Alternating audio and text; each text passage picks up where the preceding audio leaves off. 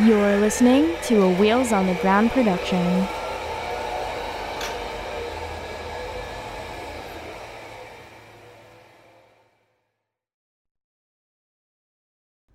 This episode of Disability After Dark has been brought to you by Come As You Are. Come As You Are is Canada's only worker-owned co-op sex shop. Trans-owned and operated, Come As You Are carefully reviews and curates their selection of sex toys, books, and DVDs. Now you can get 15% off your next purchase at comeasyouare.com using coupon code AFTERDARK. Hey there, Disability After Dark listeners, Andrew here. I want to tell you all about a really awesome deal that I got from my friends and new sponsors, Adam and Eve, the #1 adult toy superstore. They reached out to me and they said, Andrew, we love Disability After Dark. We love your show. We love what you're doing. And we were wondering if you wanted to run some ads for us. And I was like, fuck yes, I do. But what are my awesome listeners going to get if I run ads for you? What are they going to get out of this? And they came back with a really fantastic deal that I want to share with you right now. I hope you're getting comfy, cozy, and crippled because this deal is pretty great.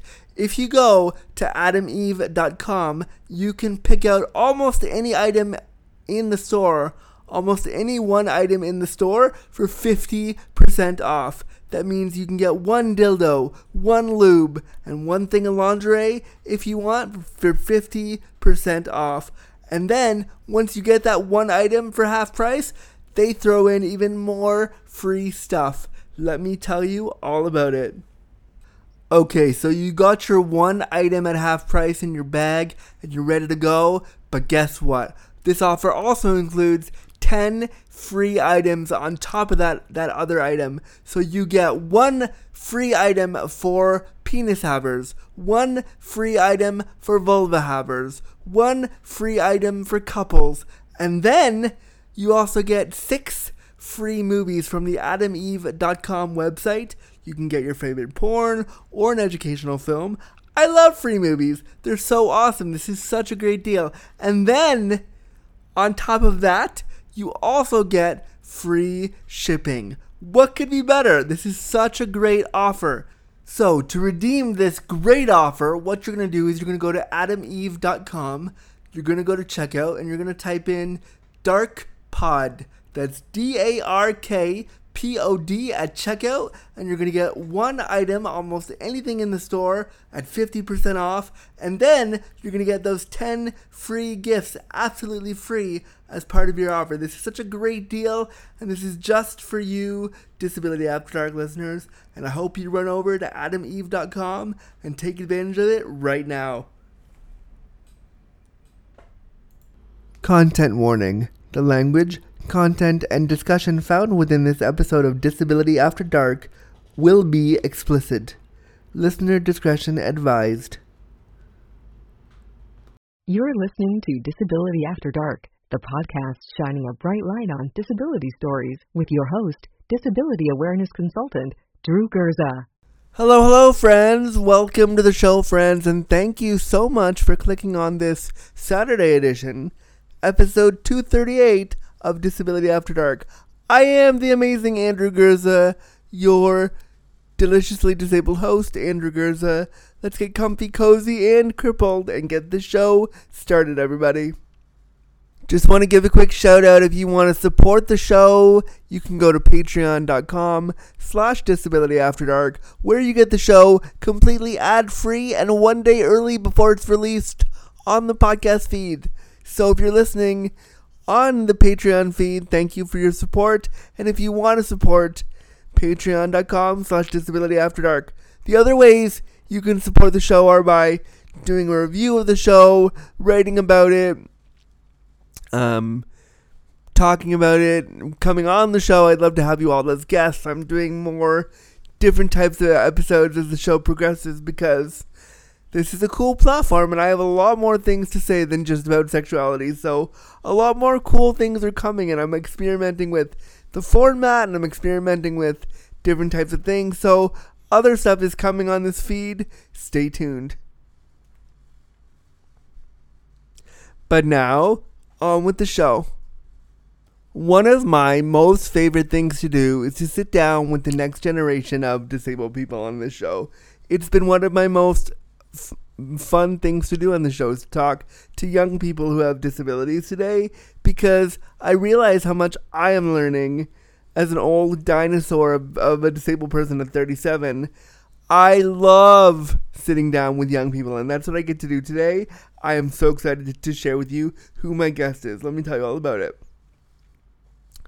So my guest today, her name is Hannah Pierce. She's 17. She lives with cerebral palsy in Edinburgh, Scotland. She's really, really cool, and we talk about her experiences being a young person and going to school with disabilities, the questions her peers ask her as a young person with disabilities, as a wheelchair user, how she feels sometimes like she needs to prove that she's more than her mobility device, her kind of experiences missing out on the common adolescent things that we all wish we could do, like house parties and things like that, because of disability and because of people's perceptions, stuff like that. So there was a whole lot to unpack here. I loved sitting down with Hannah. She was so fun and so she had a really great energy, and I'm excited for you to hear all about it. So without further ado, here is my interview with 17-year-old Hannah Pierce, right now on Disability After Dark.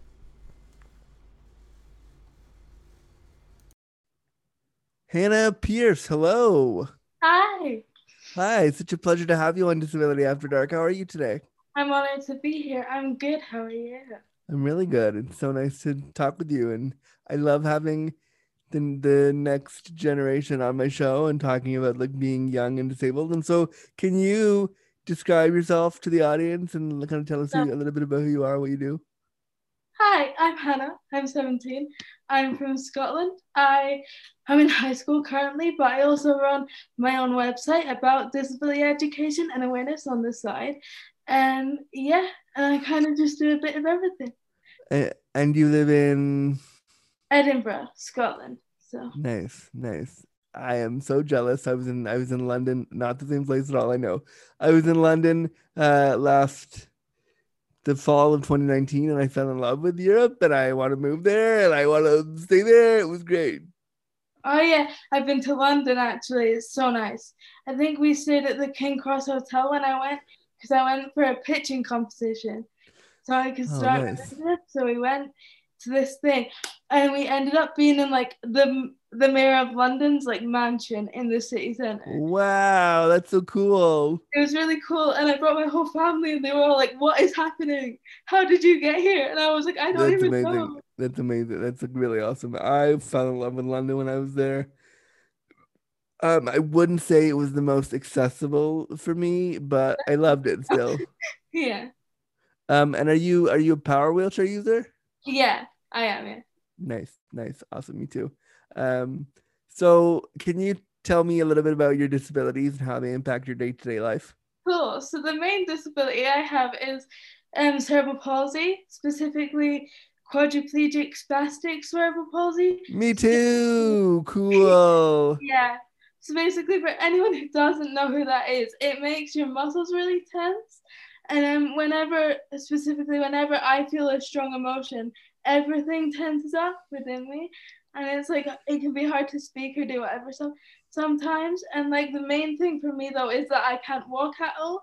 So I can't wait there. So I use a wheelchair full time to get me around and do what I need to do. I mean, being a wheelchair user is the best. No, I'm kidding. I mean, it is, but like, if you have other stuff too, that's fine. But I love your shirt. It's very colorful what you're wearing today. Thank you. It's a rainbow shirt. I made it gay. It's you made it gay. That's awesome. That's yeah. Awesome. So other than like the spasticity and the CP, like how would you say your disabilities play a role in your day to day? Well, they affected quite a lot, and like the fact that I maybe can't get into certain venues, or like I have to do specific activities with my friends, and everything I have to do is very organized and premeditated. And like I have carers that will come in and help me do my schoolwork and things. Like due to the pandemic, we've had to do it over Zoom. But if she was here, she would be sat in my house making sure I've like taken all the notes and can do everything and can keep up to speed. Yeah. How does it feel now? Like, one of the things I'm curious about, because you are 17, you're still in high school, and for me that feels like, for me that was literally 20 years ago. Wow. How does it feel to be like a young person with disabilities in high school right now? It's so weird as well because I go to mainstream school. It's very strange because I know my needs very well, but obviously the education system doesn't. Yeah. So it's strange in the fact that like they try and treat you able-bodied, but a lot of people don't know how. So like I've been called differently abled a couple of times, like, or if I've talked about being disabled, like it can make people quite awkward and they might not know what to do. Yeah. When I'm around school, if like somebody's like, do you know Hannah? They'll be like, no. But then as soon as you go, do you know the girl in the wheelchair? They're like, oh yeah, I've seen her. Oh. And so like you kind of mentioned that in your questionnaire. How does it feel for you to be like, how does it feel to be called the girl in the chair? It can be tough because it's like I get completely why you're doing it because you're in a sea of like 1,000 people in a massive high school and you need like a distinguishing factor. But like I'm more than a mobility device, and when people like put that label on me, it can feel quite limiting in that sense of like, okay, so that's all that you see me as. That's all. Yeah, you don't see the rest of me, and you don't see the rest of like. So if you could, like, compare your experiences as a disabled teen to, say, your peers who are non-disabled, how would you say they're different? The main differences I notice is things like house parties. Like I'll see them going on all the time, but I've never actually been to one.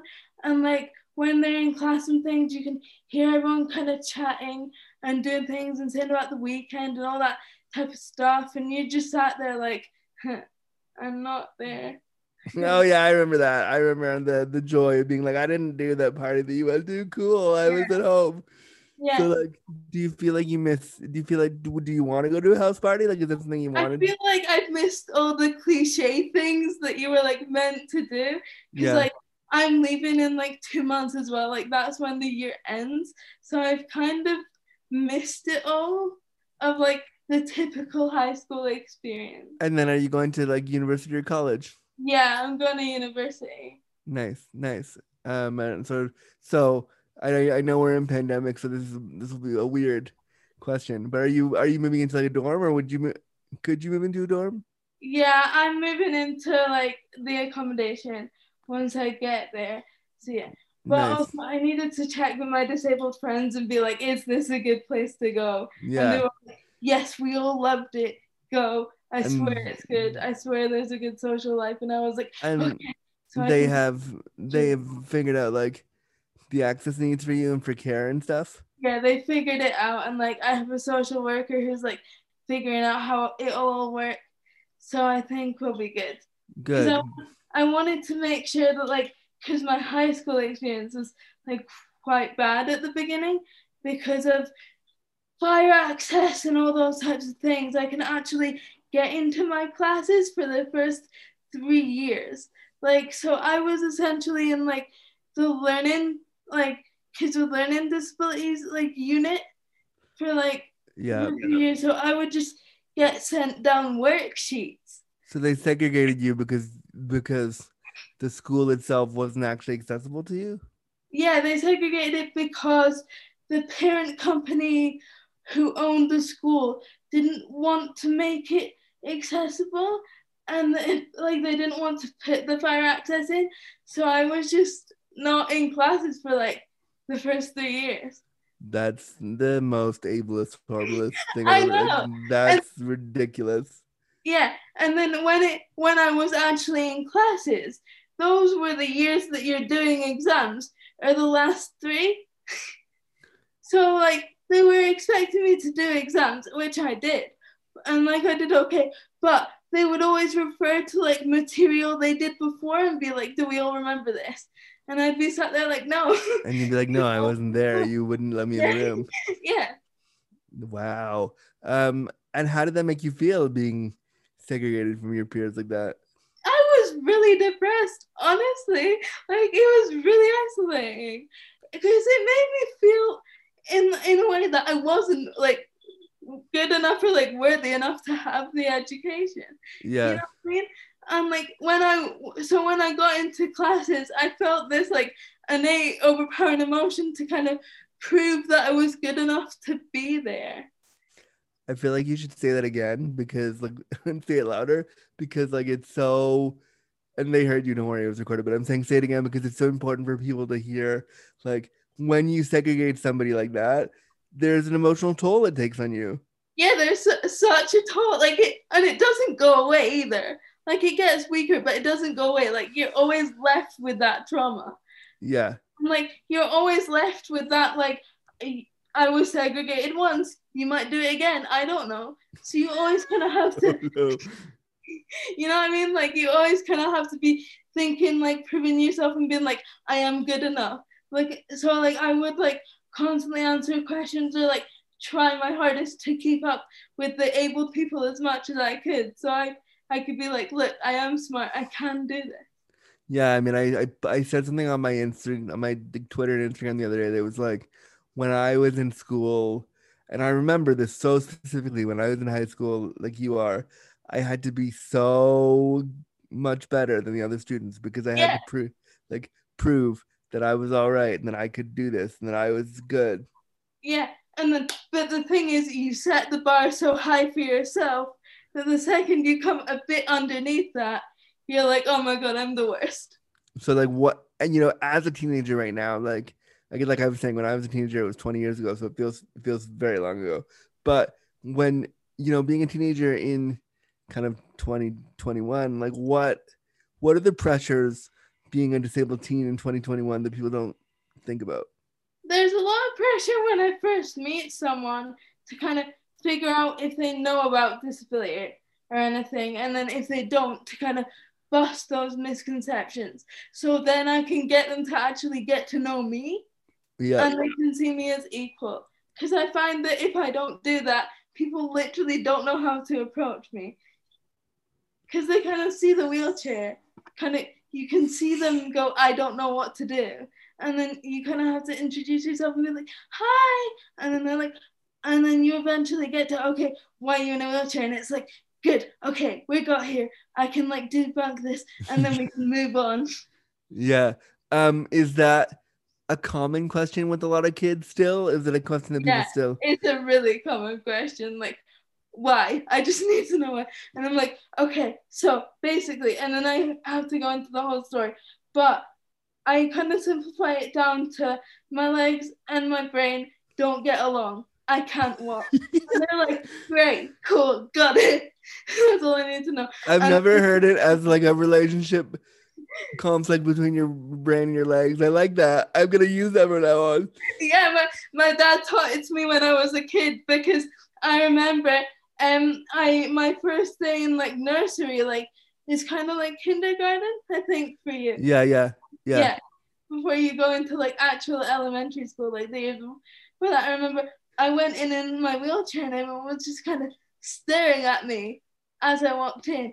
And then I went home and I was like, Dad, what is wrong with me? And he was like, your legs and your brain are in a fight. They don't talk to each other. And I was like, oh, great, okay. Like it made perfect sense and I didn't question it again. And then so whenever Wow. someone asked me, I would just tell them that and it instantly like made it make sense. I love that reasoning. Your legs and your brain are in a fight. They don't talk to each other. I think we found the title of this episode for sure. Yeah. Yeah. Then that's amazing.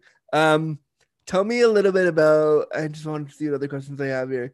Tell me a little bit about, like, have you felt like you've had to grow up too fast? Well, Like, 'cause I know, 100%, like so fast. yeah, 'Cause tell me a little bit about that. I was diagnosed at 18 months old with cerebral palsy, and which is like fine. Obviously, I didn't know because I was like a toddler. Yeah. But it was when I got to about 3 or 4. I kind of was kind of in school and that, so I kind of registered like, okay, I am different. Like oh, and I kind of clocked on. And then after that, I got a bunch of hospital appointments because one side effect of cerebral palsy that people may not know is that your hips can get dislocated. Yep. That's what was happening to me. So by that point, they were starting to dislocate. So I get a bunch of x-rays and stuff, and I was on all this medication. So by the time I got to 11, they were like, right, they're so badly dislocated that you either get a baclofen pump that like puts medicine in the back of your spine, like for the rest of your life permanently, or you get surgery. And I was like, okay, surgery it is.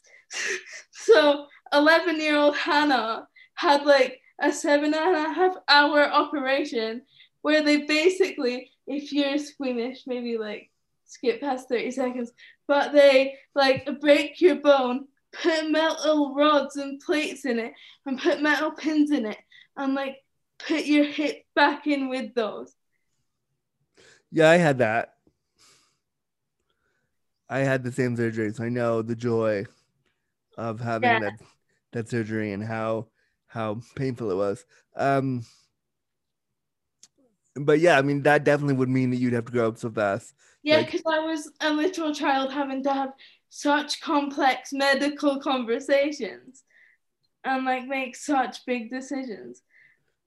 Yeah, I mean, and those decisions are really hard when you're young.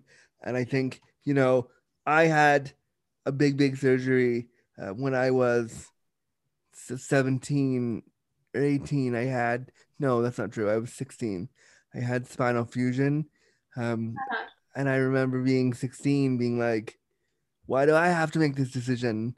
I want to be a kid and I want to go to parties and I want to, like, at that point I was coming out as gay and I wanted to like hit on boys and be flirt. Like I wanted to do all that. I don't want to do surgery. Like, no. So when you were 11, did you feel like, what was it like having to come up against a surgery like that?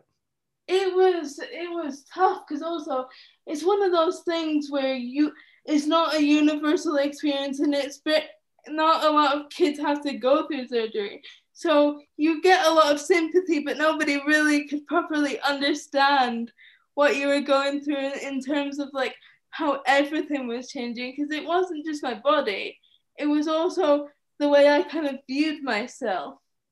And the kind of life stage I was in was now kind of bookmarked by 11 was when you had this like life event. Yeah, of course. Have you had any surgeries since then? No. So luckily my surgery completely fixed everything that I had to deal with. So I'm 6 years on? I'm so bad at maths. 6-7 years on now, and I shouldn't have to have anything again. Wow, jealous. Because right after I had my spinal fusion, I then had the hip reconstruction. So I know the joy of having lots of surgeries. And I think when I was like 9, I had a tendon lengthening surgery, which I remember being really uncomfortable and not enjoying at all. But yeah, I like how you said those things bookmark kind of our experiences as young disabled kids, and I think that's true. It really does make us like, oh, when I was 11, all my friends were playing, but I was having surgery. Yeah. And also because I was on so much pain medication, I can only remember the bits after, like in recovery. That is when my memory properly starts. So I can't even remember like up until that point. Well, that's probably a good thing. Because you probably don't want to remember the rest of it. It was probably horrible, and it was. Yeah. I'm just curious. What is because in Canada where I live, those kind of things are free. Do you have the same thing over there in Edinburgh? Yeah, so we have the NHS, the whole of the UK does, which is like the National Health Service. So you get everything you need on that for free. Nice. So you don't have to, because I know my American friends, when they talk about like the surgeries and stuff, it's like, oh wow, that's ridiculous. Like, so it's really, I'm really glad to know that at least that's coming. Well, and what is your experience been like in the health system there, like in terms of being a disabled person? See, people generally been okay, like in terms of like knowledge of my condition. But when I was planning to get surgery, it got postponed like 3 times because of the way it was gonna have to work was I would get surgery, get put on the high dependency unit, and then to a normal unit. But because there was only 3 beds in the high dependency unit, they would get filled up. And then I wouldn't know about it until I'd gone through the whole like IVs and prep for like the 24 hours. And then So they made you do all that work to get ready for the surgery, and then they were like, sorry, we can't do it. Yeah, and then on the 3rd time, they were finally like, okay, you're at that point where we have to do the surgery today. And I was like, thank God. Yeah, like, good. Yeah. What now? You talked earlier about your dad. I remember when I was 17, how important my family was to me. You know, being like just being a youth. Makes me feel so old. being young, I remember how important, you know, and how vital they were to me when I was growing up as a disabled kid. How has your family been there for you? See, my family have been really good on like empowering me and being disabled, and they did a very good job when I was younger of like, here's what your condition is. Don't be scared if people ask questions. They're just curious. They aren't mean. Don't worry about it. They just don't know. So I was like, okay, so I would just, because I was like raised to be so empowered, I would just fully tell people the whole thing, and they would be so educated and like fascinated. They'd be like, oh my God, so can I move the chair? Like, I push the button. And you'd be like, no, but cool. Yeah. Or I remember I used to put people like on the back of the chair so they would jump up on the back. Me too. My mom and I used to do that all. My mom would drive around on the back of my chair, and we would like go on adventures together. It was fun. Yeah, it became like a playground ride in my school of like I would drive her up and down, and the assistants would sit there like shooting themselves, being like, "Don't anyone fall over." Yeah, no, like, what are you doing? Liability. Oh my God, don't do that. Oh my God, stop. Yeah, but it was funny to me to get the reactions. I loved it. Oh yeah, me too. I was definitely like, I'm gonna do it anyway. This is awesome. And so like, in what other ways did your family empower you to come into your disability identity? So when I kind of started, this is like the main thing, was like when I started my business and was like, hey guys, here's what I want to do. They were like, 100%, this needs to be made and we need to make it happen all together right now. And I was like, okay. So my dad would be the one, like I would be making all this stuff and he'd be like, can I put it out on Facebook? Can I do this? Can I do that? Oh, and he'd be like, I signed you up for another thing. I got you in here, talk to this person. Like he was fully like a mini manager, like trying to like make it all happen. And, like, oh, that's great. I love that. Yeah. I want to go back to people calling you the girl in the chair. Do you remember the girl in the wheelchair? Do you remember like the first time you heard somebody call you that, and how did that make you feel? I remember it because I remember I was like, it was like me and my best friend, and then at the time, and they were like, do you know Hannah? And they were like, no. And they were like, the girl in the wheelchair. And I had to be like, hi. And they were like, oh my God, I didn't realize that was you until they said the wheelchair. I had no clue who Hannah was. And I was like, oh, yeah, no, this is like such a defining factor. You're like, oh, you didn't realize that I existed. Cool. Yeah, genuinely. Because to me, I'm just me, right? Like, yeah. I don't see myself as Hannah in the wheelchair. Like, I am Hannah. So for that to be like a defining factor in someone's head, I was like, oh. Right, okay. So if you could go to those kids that said like, oh, we didn't realize, and say like, here are the things that I wish could define me as a young person with disabilities, like other than my disability, what would you tell them? I wish it could have been like, oh, she's really loud, like she's outgoing, like she's really like good to be around and nice to me and like a good friend. Yeah, like stuff that makes you more human than just yeah, almost like come and join us, come be friends with us. Have you found making friendship like Because I know as a kid, making friends were really hard. It was really hard for me, and it's still really hard for me. Don't worry, when you get older, it'll still be hard. Yay! Yeah.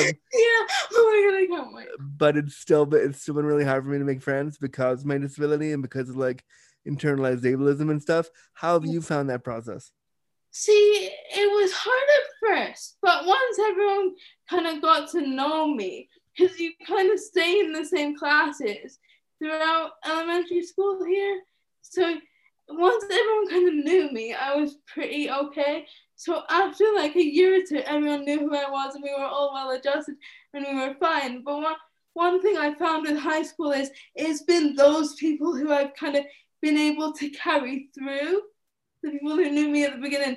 But making friends in high school, I haven't been able to do that as much at all. Like, it's really difficult because people, I'm like, I don't want to come up to you if like you're not gonna be friendly to me, and like I'm really shy anyway. Wow, you don't seem shy at all. You don't seem very shy at all. So Yeah. like that's surprising, but I totally get it. It's hard when in your home life you're so supported and they all support you and love you, and your disability is not a huge like scare factor for them, and then you go out in the real world and it's like, oh, people are weird about this. Yeah, because I genuinely didn't realize. Because everyone was like, "Oh, this is cool. Like, good for you. Like, you're disabled. Yeah. Like, let's go and let's do the thing and let's make sure you can do what you want." And then you go into the wheelchair and you're like, into the real world in a wheelchair, and you're like, "Oh wait, everyone's really awkward and nobody knows what to do." Yeah, and it's just like it can be really overwhelming. How do you as a 17-year-old person in a wheelchair, how do you make yourself feel better about all that stuff, about like the ableism we experience?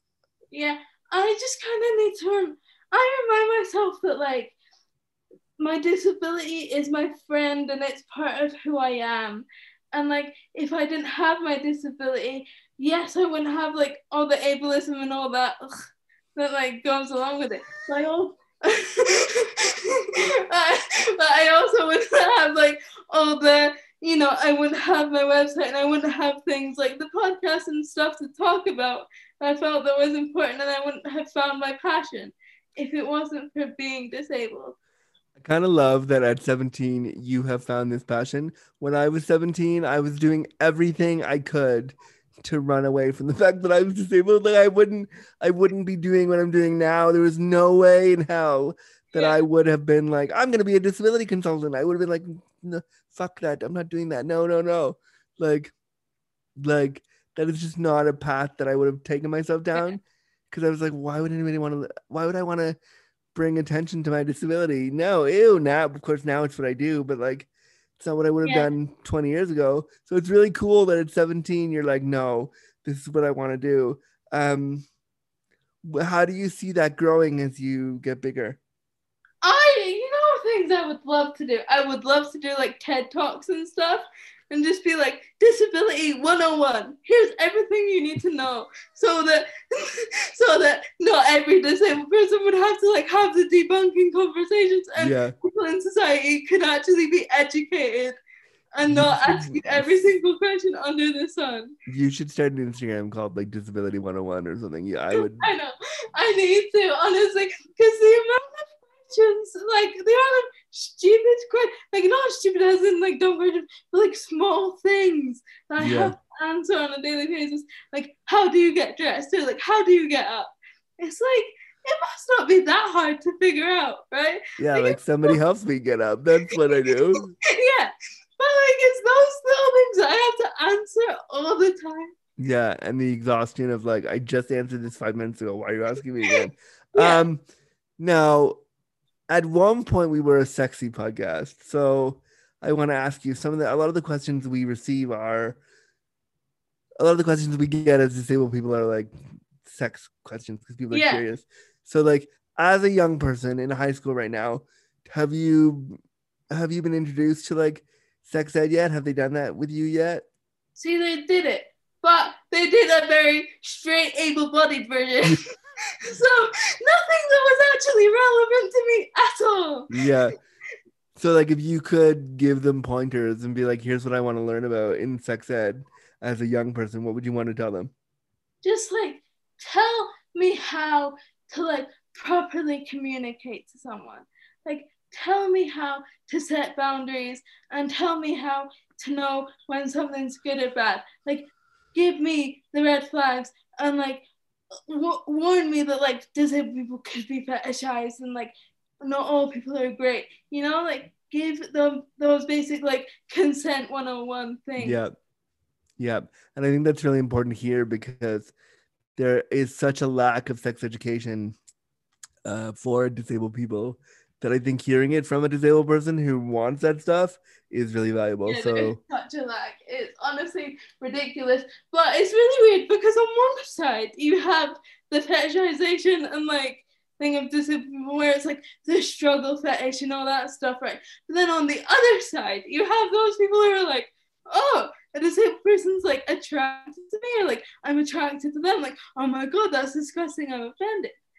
And they get completely like desexualized. And you're like, okay, so where's the middle? yeah, like how do I what and so I'm curious because you said in your questionnaire that you are also part of the LGBTQIA community. And I'm curious because everyone's experiences with being queer and being LGBTQ can be so different for everyone. How would you say that your disability has affected your queerness? Yeah, let's start there. Yeah. Okay. So the way my disability affected my queerness was actually really weird because I was disabled first and foremost, right? Like that was the main thing I was like exposed to.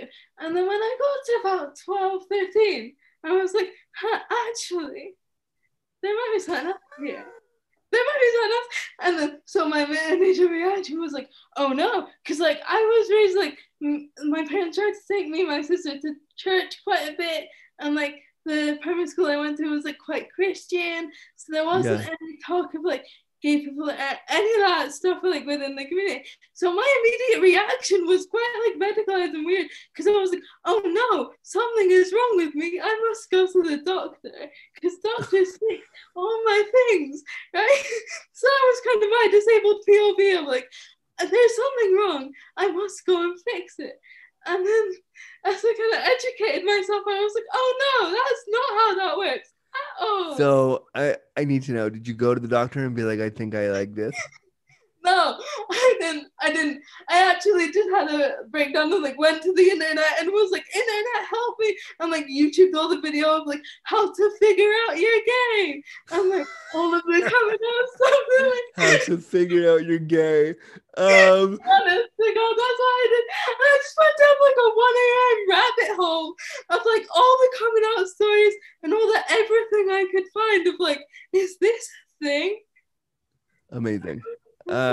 And so how do you like, first of all, thank you for naming that and coming out and being so vulnerable and sharing that part of your story, because it's hard to come out anytime, but it's especially hard to come out like on a podcast in front of people. So hey, cool, thank you. How do you feel being part of the community? Do you feel like it's I feel good about it. Like I love it. I came out like 4 years ago now, so I'm pretty well versed in the whole thing, and I love it because when I came out, that was the first time I was like, oh wait, I'm more than just disabled. Oh, cool. So you were like, I have another identity that I can be seen as. Yeah. So I was like, oh my god, this is so great. There's more to this. So I completely like immersed myself in the whole community and like learned the history and was like, oh my god, I love all these people. Amazing. How do you feel the community has treated you so far? See, they've all been amazing.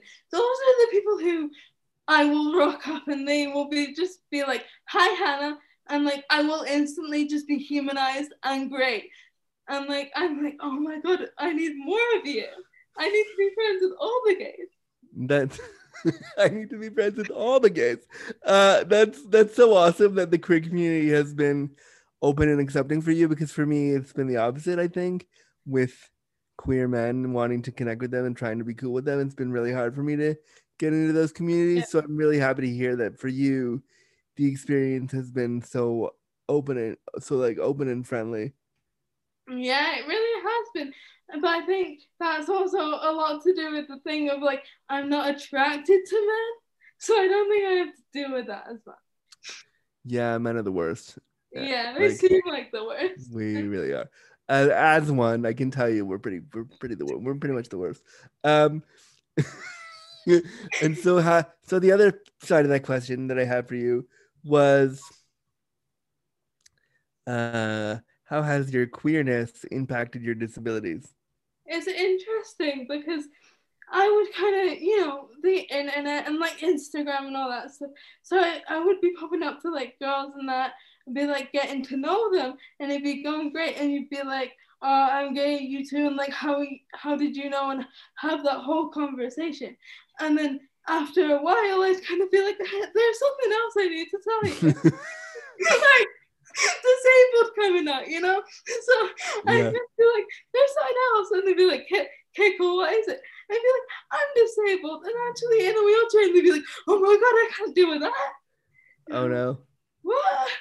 Like, okay. I'm like, and I would get so awkward and like withdrawn and be like, oh my God, what the hell's happening? Yeah. So then I talked to one of my friends about it, and he summed it up really well, because he was like, it's almost as if you're like in a double-edged sword, because you came out to like straight people who's gay, and they're like, great, but like that's not got anything to do with me. But like, you're disabled, that's fine. And then you go to gay people and you go, I'm disabled, and they're like, oh, what? No? Yeah.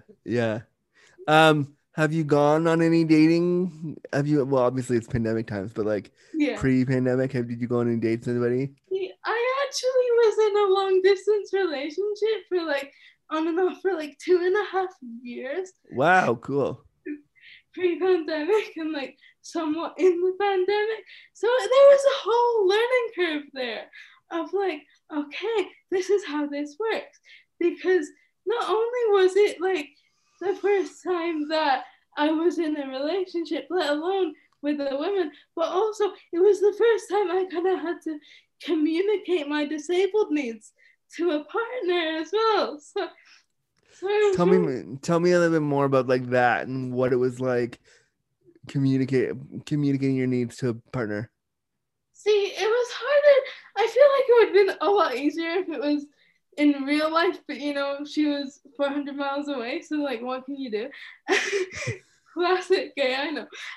But so I would just like, we would be on the phone and I'd be like, wait, hold on, I need to like reposition myself because I have scoliosis, so like if I sit up in bed I can like tilt, and like I need to kind of reposition to be like, hold on, put the phone down, and like would have to be like, oh no, I need to like reposition myself, and feel like, what are you doing, what's happening? And I'd have to like explain afterwards and be like, I just needed to do that. And he was like, all right, okay. And also you'd have to do a lot of, right, so if I come and see you, what are the physical things I need to do again? And I'd be like, well, if we like go out somewhere, you might have to like cut up food or like do these things. Like just let them know like the little things, because those are the things that I find most important, but like get missed the most. Yeah, and I think those little things when you're telling a partner, those things are the scariest things to tell somebody, because you're like, what if you cutting up my food scares you and you're like, I don't want to be with you anymore, I'm gonna leave. Yeah, and like, because I had like talked to people before I met my ex, and she was the first one that like, when I was like, I'm disabled, she was like, okay, and I was like, wait, so you don't care? Like I was like, I don't have to explain all this to you right now. She was like, no, I don't care. She was like, I just like you. And I was like, all right, okay, cool. Like I didn't expect that to happen at all. I don't know if that's internalized ableism or what the hell that was. But I mean, it probably is, but it feels nice for a minute to have somebody be like, oh, it doesn't matter. It's not going to be the biggest part of our relationship. Yeah, so I found that really cool. And then I think we actually got into a really good place because it's long distance and you just have to, verbally talk so much. She actually got to know quite a lot about my disability in my day-to-day life because of how much you have to verbally communicate and constantly be talking as opposed to being in person. Right. Yeah.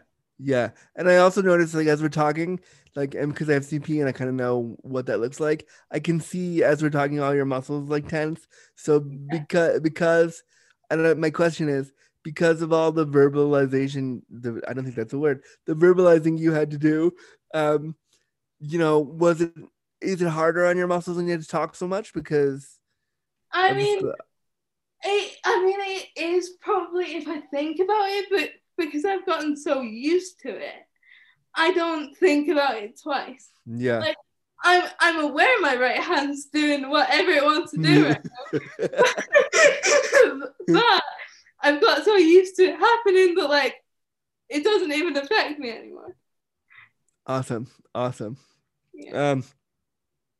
So you mentioned earlier that people always want to know things like, how do you get up and how do you get dressed? And I can see kind of on the side of your bed there, I can see a Hoyer lift and I can see a ceiling drag lift and I can see all that. Can you kind of, just for the people that are wondering, that maybe like, know you're going to be on this awesome show and want to know more, how do you get up out of bed? So I am currently sat on half of what I would use. So I'm sat on a thing called a sling, which basically, like, it hooks up to the hoist and the straps hook onto the machine, and then there's a remote, and once you push up, you get lifted out of your chair, and then the person helping you, like, kind of doesn't shove you, because that sounds aggressive, but kind of guides your body to where the bed is. Sometimes they shove you. Sometimes it's a shove. I've been there too. Sometimes it has to be a shove. Sometimes it is. And to wherever you need to be, chair, bed, etc. And then you get lowered down, and then the straps unhook, and you're where you need to be. And for you, is it a ceiling track or is it a Hoyer lift? It's a ceiling track because I find those a lot easier. Because when I use like the portable hoist type things, those require two people, and it also, like, depending on, this is very disabled and geeky, but depending on the floor texture. Yeah, exactly right. Yeah, I've been there. I know exactly what you're. And yep. Yeah. Depending on the floor texture, like if it's carpet or something, they're really hard to move. But if it's a ceiling track, you don't have to deal with any of that. Yep. And you can only use one person. Yeah. Yeah, it makes things a ton easier. Yeah. Tell me a little bit about what advice you might offer to other disabled teens out there. See, I would say, first and foremost, you are not alone, I promise. It is not only you. You have a whole community of people and a whole bunch of teens going through the same stuff. I swear, it might not feel like it, but you do. Also, be confident and own your disability, because it's a part of you and it's not going to go anywhere. And guess what? It's oftentimes the best part of you. So also, the second you embrace it, it gets so much easier. Yeah, I love this. This is fantastic. I had no more questions. We've kind of gone all through them all. Is there anything else that I missed or anything that you wanted to like say that we haven't said? Yeah, I also wanted to talk a tiny bit about like my gender and my body and how those two things have kind of correlated for me. Yeah, of course. Go, sure. A revelation that I've kind of had through the pandemic and through my life. So I obviously used the analogy earlier of like my body and my legs and my head are in a fight and they don't really connect. But what I realized recently is my whole body and my brain, kind of because of that, don't connect. And I was kind of talking to my girl about this. So I was like, when people call you a woman, I was like, you feel a connection to that? And she was like, yes. So I was like, so you don't see your brain and your body as two separate things? And she was like, no, that's not how that works. And I was like, is it not? Because in my head, if my body does something, that's my body separately doing something. It's not me doing it. Yeah, because you were taught that your brain and your body don't work together. So Yeah. And then I was like, oh, this might be a gender thing. I don't know what this means. So then I was like, going down the once again, what am I, who am I rabbit hole that I seem to find myself in a lot. And then I was like, oh, I think I'm agender. That's a thing. oh yay, that's cool. Well, also think I didn't know that when I made the question. So thank you for sharing. Yeah. And then I was like, wait, I think I might like the term non-binary to like umbrella term describe that. I think that's a thing for me. That's really cool. And I love the connection to disability there, because I would never have put those two things together. And now I Because do. it was a thing that I kind of had throughout my life. Like, I always viewed them as two separate things and would describe them as such. Yeah. I just didn't realize that other people didn't do the same thing. I think that's a really cool way of looking at it, though. And so you feel currently right now agender then? Yeah. Awesome. Like, my brain and my body, they're just not connected. Like, my conscious mind and, like, this flesh set, like, it's not, they don't correlate at all. Amazing. Speaking of gender identity and like, do you think, and you don't have to know right now, but I wonder if as you get older and you kind of explore this more, do you think that'll change the way you present your? Yeah, and I'm planning to experiment with this post-pandemic and like trying to kind of change my style around a bit to kind of reflect the androgyny that is kind of in my head right now. Because I just think it'll be really cool. Also, it's my friends. I sent them a coming out letter a couple of weeks ago and was like, here's what you need to know, people.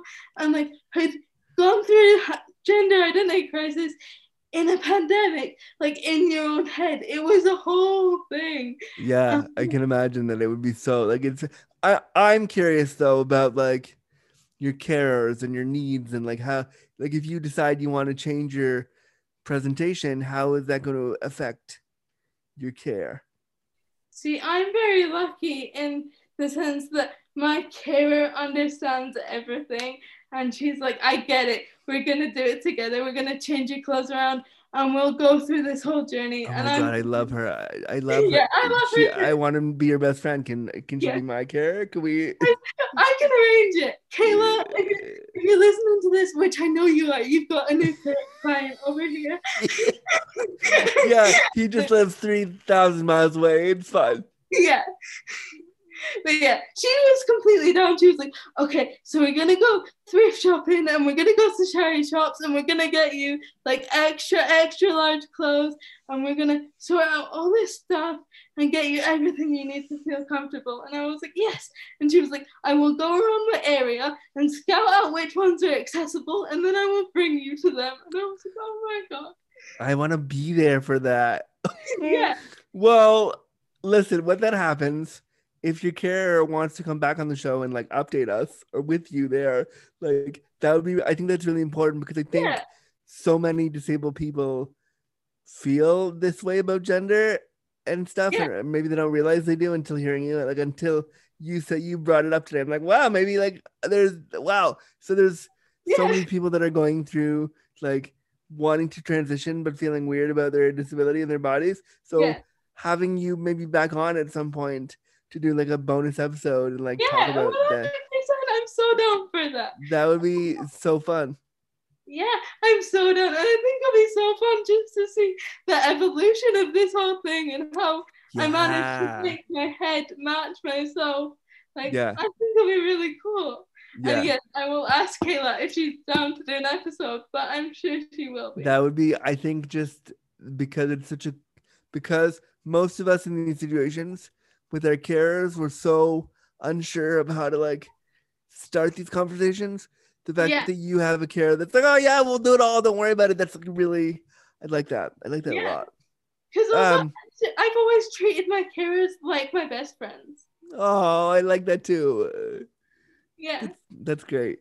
Well, Hannah Pierce, this was such a fun chat, and we got into so much stuff that I wasn't expecting even to go to like do. But I had the best time today.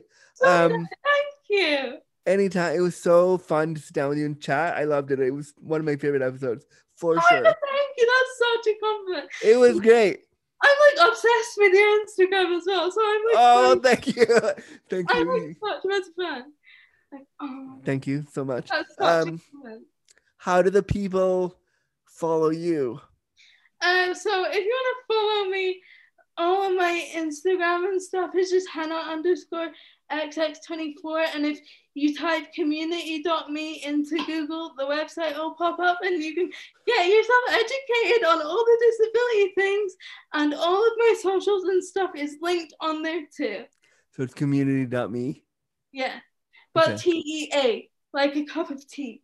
Oh, community. I Like, like that. Spill the tea. Like spilled it. Yeah. All right. So I'll make sure that's in the show notes. I had such a fun time with you, and I want to have you back as soon as you figure out your gender stuff. And like I want to do a whole episode about like going to the shops and getting the clothes and what that means. And Yeah. it would be so fun. It will be really fun. I would love it. So this was great. And thank you for coming on today. Thank you for having me. It's been such an honor. Anytime. We'll talk to you soon, Hannah. We'll talk to you soon. Bye. Bye. Friends, wasn't Hannah the best? Wasn't she just great? I loved chatting with young people. I love chatting with her about all her endeavors, about her dreams as a young person with disabilities, about what she wants to do, and about kind of what it's like to be a young person with disabilities today. It was just great. And I want to invite more young people with disabilities to come on the show.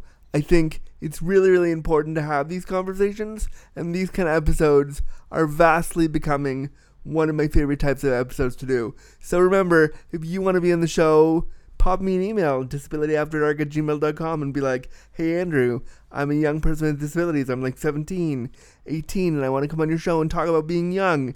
That is the kind of stuff that I want. If you're a teenager, younger than that, and you want to come on the show, I want to talk to you because it's so, so important that we talk about disability the younger we get, and we talk about the reality of being disabled as young people, and I want to use my platform to do that. So Hannah was a great example of that, and I'd love to have more of that, so come on the show. But I hope you enjoyed this one. You'll now hear the regular outro. Also, very quickly, if anybody listening wants to be a sponsor for the show, hit me up at disabilityafterdark@gmail.com, and we can work out a sponsor rate to have an ad on the show. If you want me to create a 30-second ad for your company, for anything you do around disability, and run it for a couple episodes, or, a few months, let me know. I'd love to help disabled businesses get heard about. So be in touch for that too. But now, here's the regular outro, and we'll talk to you soon. Bye, friends. Stay comfy, cozy, and crippled. Bye.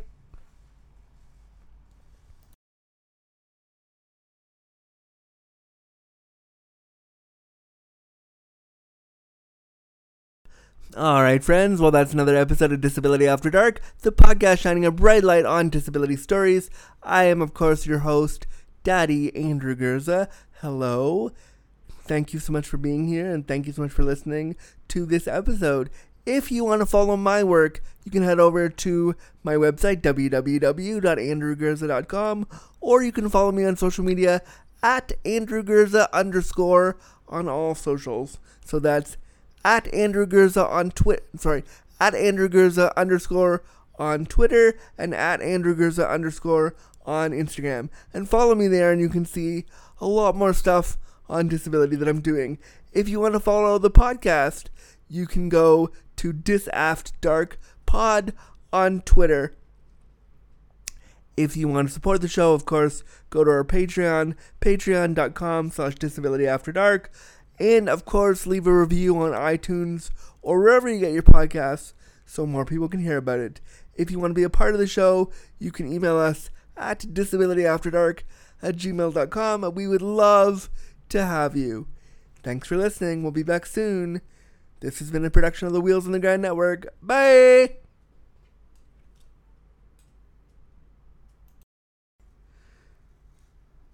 Copyright notice. Disability After Dark was presented, created, and produced by Drew Gurza and Wheels on the Ground Productions.